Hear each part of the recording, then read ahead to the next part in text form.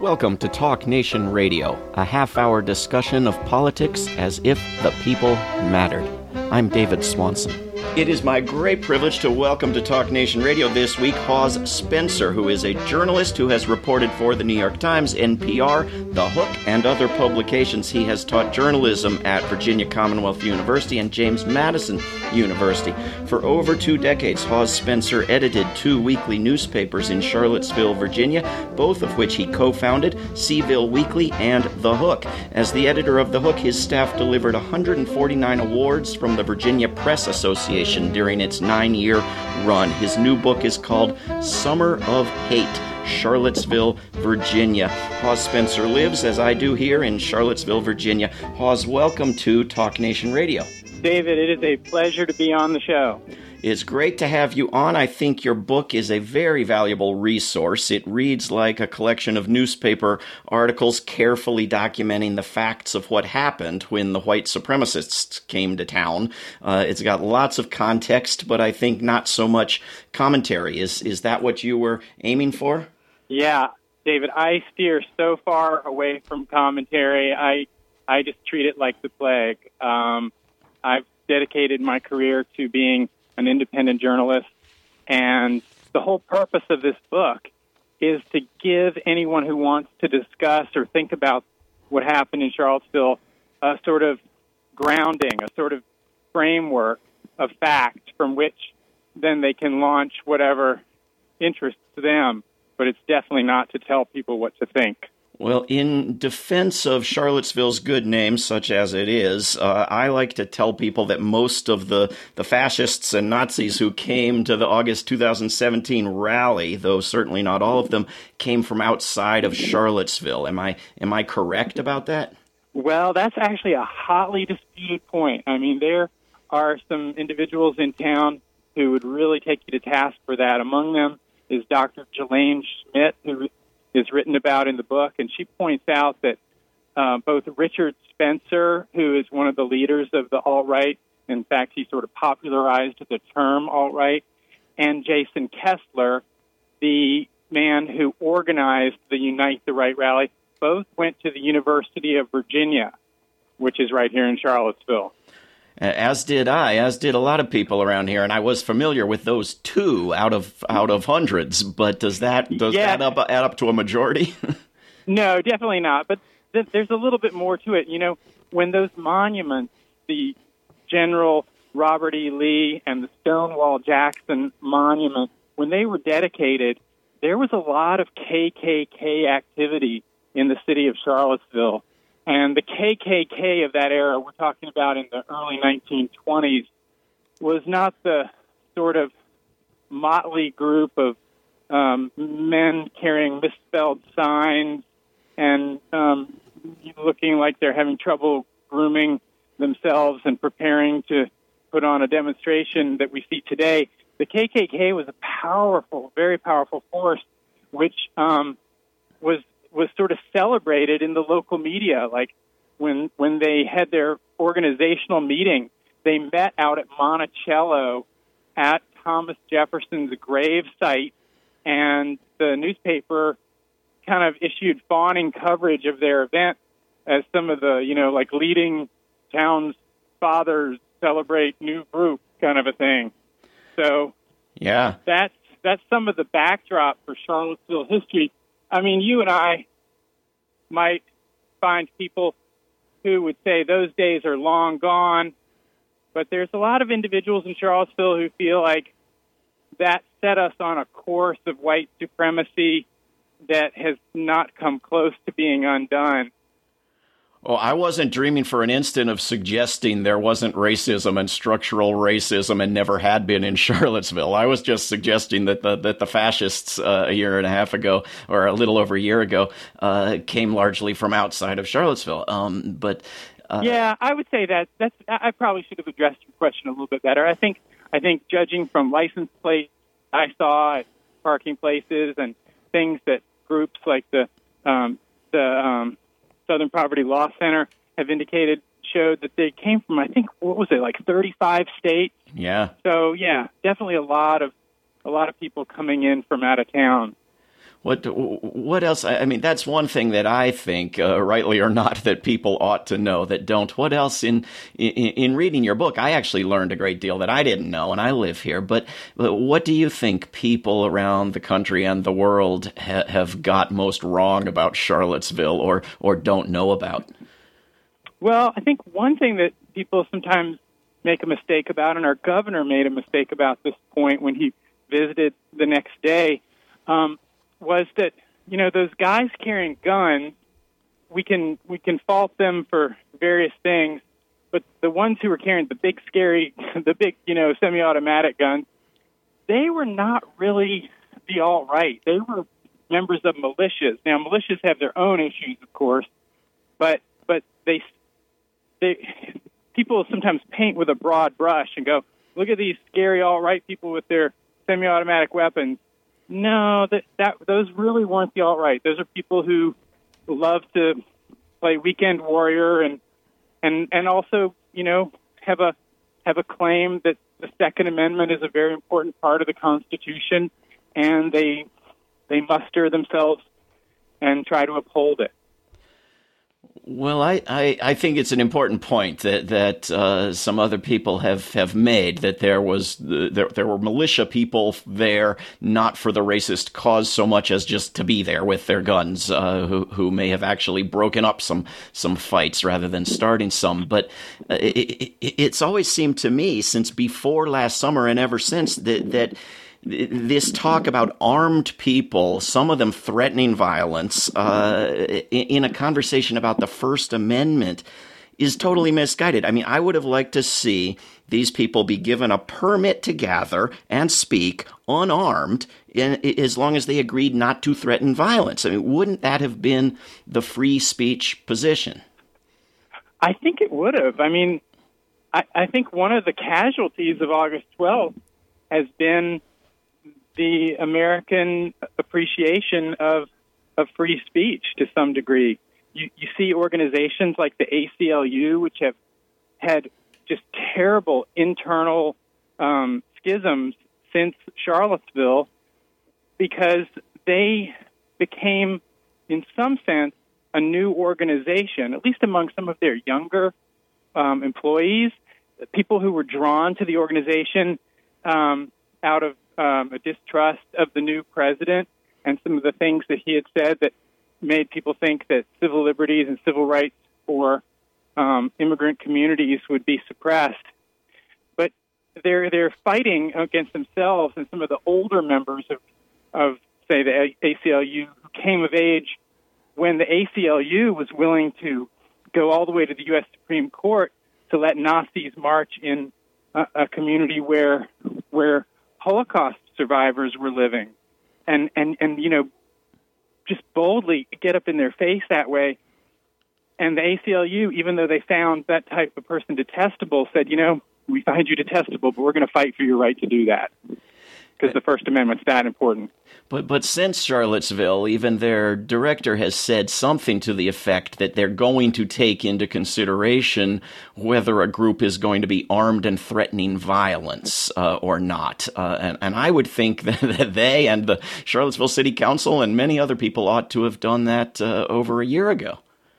Yeah, the thing that's curious, though, is when you look at Jason Kessler, for instance, I don't think that guy has ever advocated violence that I'm aware of. I mean, there may be something I missed, but he claims to be a white identitarian, and though he did a poor job of policing his event a year ago, and he said some things that are completely indefensible, about Heather Heyer, and he recently made some homophobic statement to a candidate for a state office. I don't think he's been an advocate of any violence.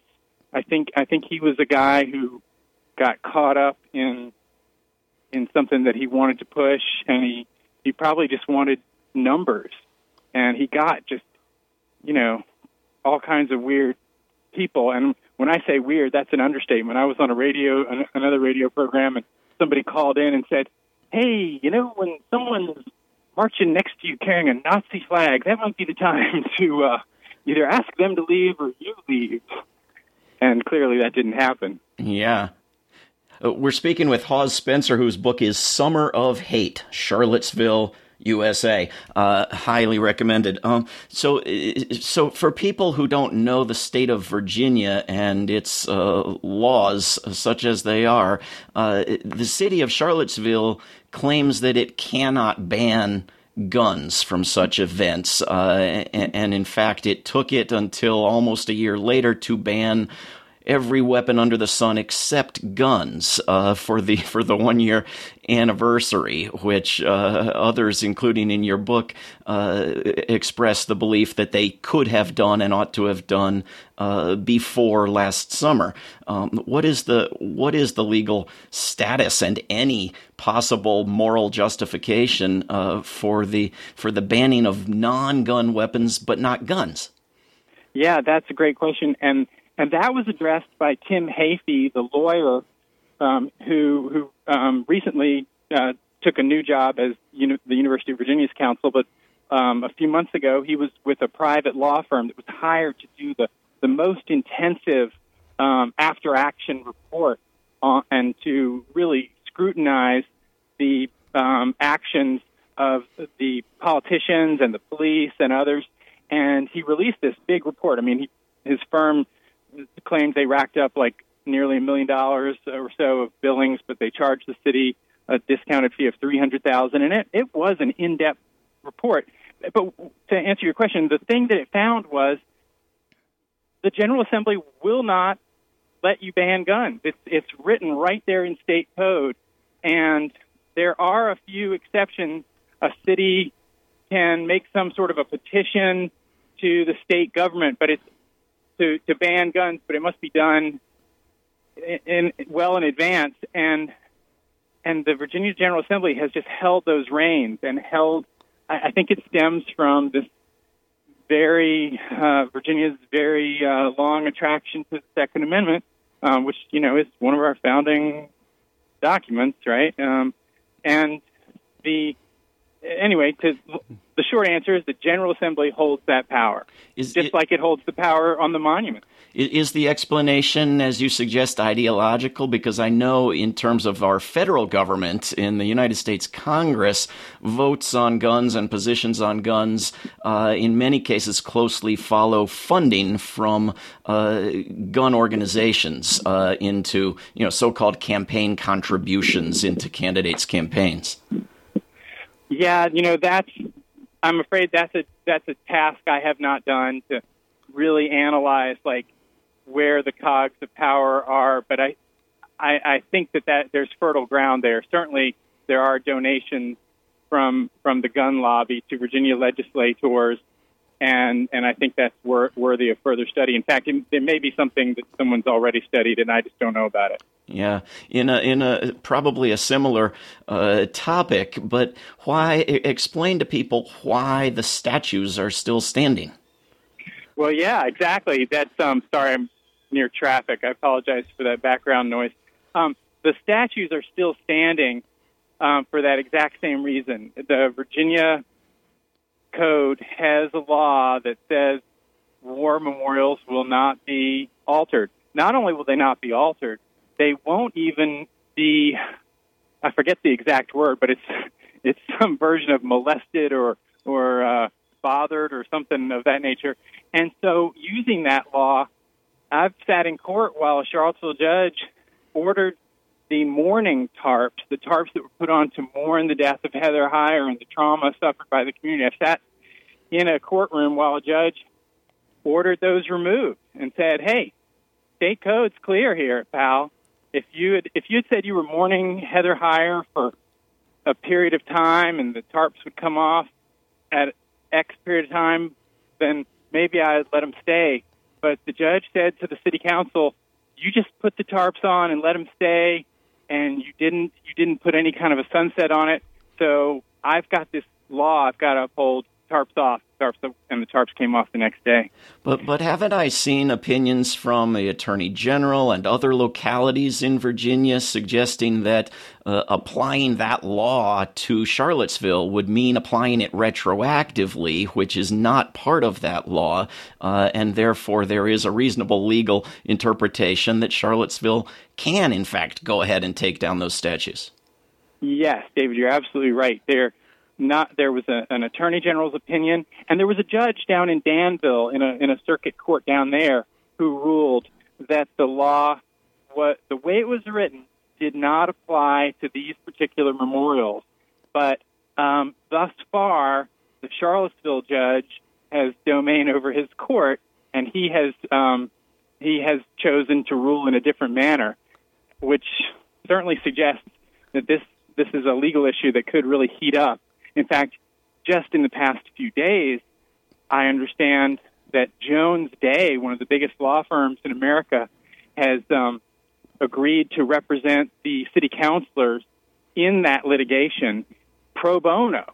And so, I mean, it looks like they're gearing up for a real fight, and one that sounds like it's going to the Virginia Supreme Court. My suspicious side tells me the city council members last year and this year, they've changed a little bit, don't entirely mind being able to pass the buck on these questions to the state legislature. I mean, before the deadly rally of August 2017, there were first 2 and then finally 3 out of the 5 city council members who wanted to take the statues down, and then the then mayor Mike Signer didn't come around until immediately after the rally, where to hear him on television interviews, you would have thought it was his idea to begin with. Isn't there maybe some reluctance in Charlottesville City Council and in Charlottesville's population to take the statues down? Well, that's a very good point. Before August 12th, there was actually a very strong set of opinions from Mayor Signer and others, including members of the Blue Ribbon Commission that was charged with determining what to do with the monuments, and they issued a series of sometimes conflicting suggestions, but their main report did not call for moving those monuments. Their final report, and so they kind of threw it into the city's lap. And as you point out, Signer was against moving them. It was kind of tied for a while, and then Bob Fenwick was the name of one now former city councilor who became the swing vote, and he changed his mind. And so it was a 3-2 vote in favor of moving just Lee, not Jackson, just Lee. And but of course after August 12th, everybody's rushing to go, oh yeah, we got to move them, you know. And I'm not, I don't mean to ridicule that, but that was the history of that decision. Yeah, and in fact, that impact was felt in a lot of other cities around the United States, where statues did come down shortly after that disaster in Charlottesville, right? Oh my gosh, they were dropping like flies after Charlottesville.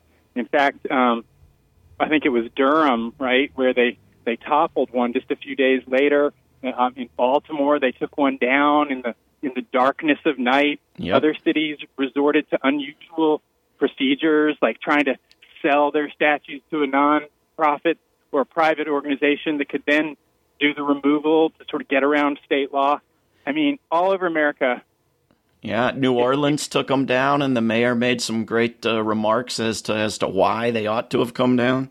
Yeah, Mitch Landrieu had that incredible speech as a white man who had been for a long time in New Orleans and had really come around to seeing how bad he thought they were for his city and the course of unity.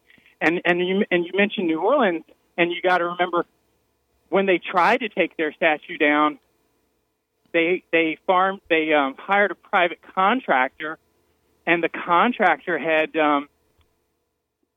some sort of firebombing of his equipment or his vehicles or something, and they eventually, had to station snipers around the Lee Monument in downtown New Orleans because they were just fearful of terrorism. Yeah, incredible. There was, of course, a great deal of fear here in Charlottesville in 2017, and then on the anniversary when very little happened. And I wonder what you think now, looking back at these two events of the performance of the police. I mean, I've seen one documentary where they show a young man being beaten in the parking garage on Market Street, and apparently show a number of police officers standing, 20 yards away in front of the police station, unwilling to lift a finger. Yeah, I can't. I always, when I teach journalism, I always try to tell my students, don't try too hard to get into the head of somebody, especially, I think we did see those law enforcement officers after that young man was beaten in the parking garage, but that entire attack only took place in like a matter of just a handful of seconds. I never timed it, but we're talking like between 4 to 8 seconds, I think. I mean, I could be off by a percentage. I did not time it. Right. But I'm not sure they saw it. I think that was a terrible attack, clearly, because there was that young man was kicked and beaten while he was already on the ground, hit on the head with a club, pushed down, gassed. I mean, it was just. Well, it was. In fact, I've looked at the videos and I've counted 8 different individuals made some sort of assault on that guy. Which would be kind of a lot for 4 seconds, but it would. But it was, and that's. I apologize. I gave a range, and it's really kind of an argument from ignorance. Yeah, but I think we're talking about no more than a dozen seconds. I think it's a fair consideration that those police officers may or may not have grasped what they were being asked to come and prevent. But I think the portrait that your book tells, as well as other reports tell, is of massive police presence, militarization, National Guard, not to mention those militia, and largely, apparently, for the purpose of protecting themselves based on their behavior and their comments, placing themselves behind barriers and not coming out unless it's to protect themselves while they stand by, in many cases, and observe people assaulting each other. Yeah, well, I think that was one of the revelations that, a lot of people saw with their own eyes, and it was just a matter of a few weeks after the release of that so-called Heafey report that our police chief resigned and really retired from his longtime law enforcement career. And the Virginia State Police Superintendent resigned shortly thereafter, and the Charlottesville city manager saw his contract not renewed a few months after that. So heads did roll. Yeah. I think something else that many people may not be aware of outside of Charlottesville is the extent of the violence and the agitation for violence from the anti-racist crowd. We saw this in the anti-racist rally on the anniversary that was actually held in Washington, D.C., as well as in Charlottesville. But so many hateful signs. The only good fascist is a dead fascist. I mean, it seems like anti-fascist fascism to me. I mean, it seems to me the problem is hatred and violence, not just the word fascism. How do you view those who turned out to oppose racism? Well, I think you're absolutely right. Anytime you're dealing with a large crowd of people, you have, however many hundred or thousands of individuals, and as I looked out that day on the crowd in Charlottesville, I saw people I knew from the left who, might just be like ringing a cowbell to, tell somebody to shut up.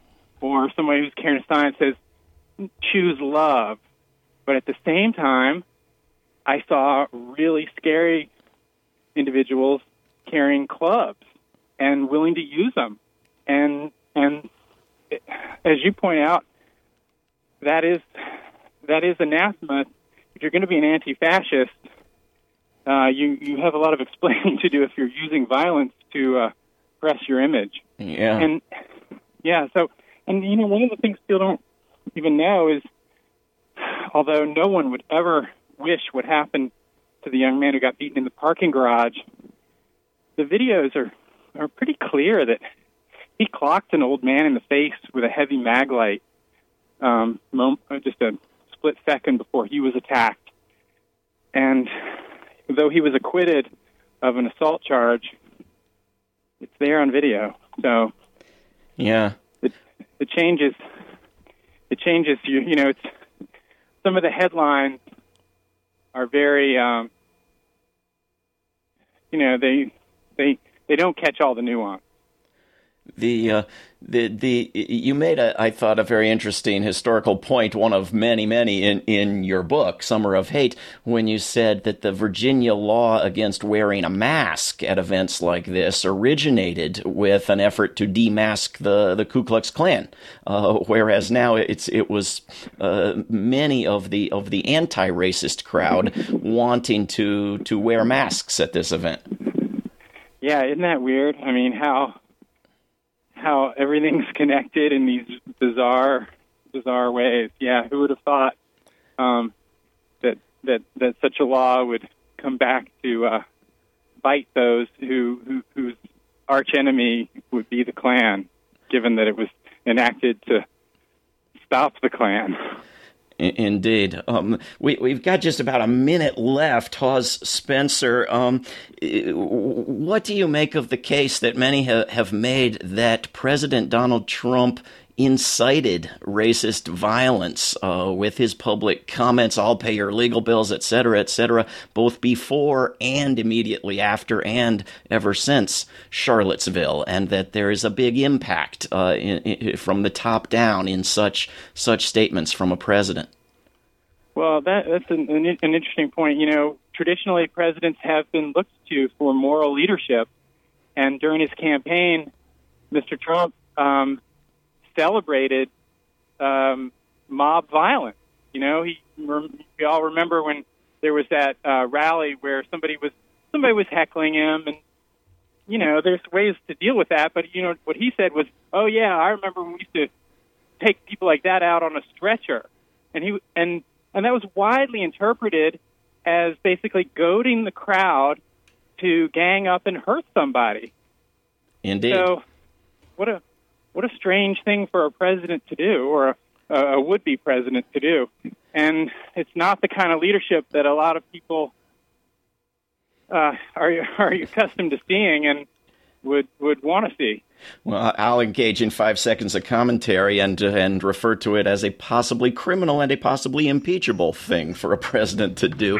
Our guest has been Hawes Spencer.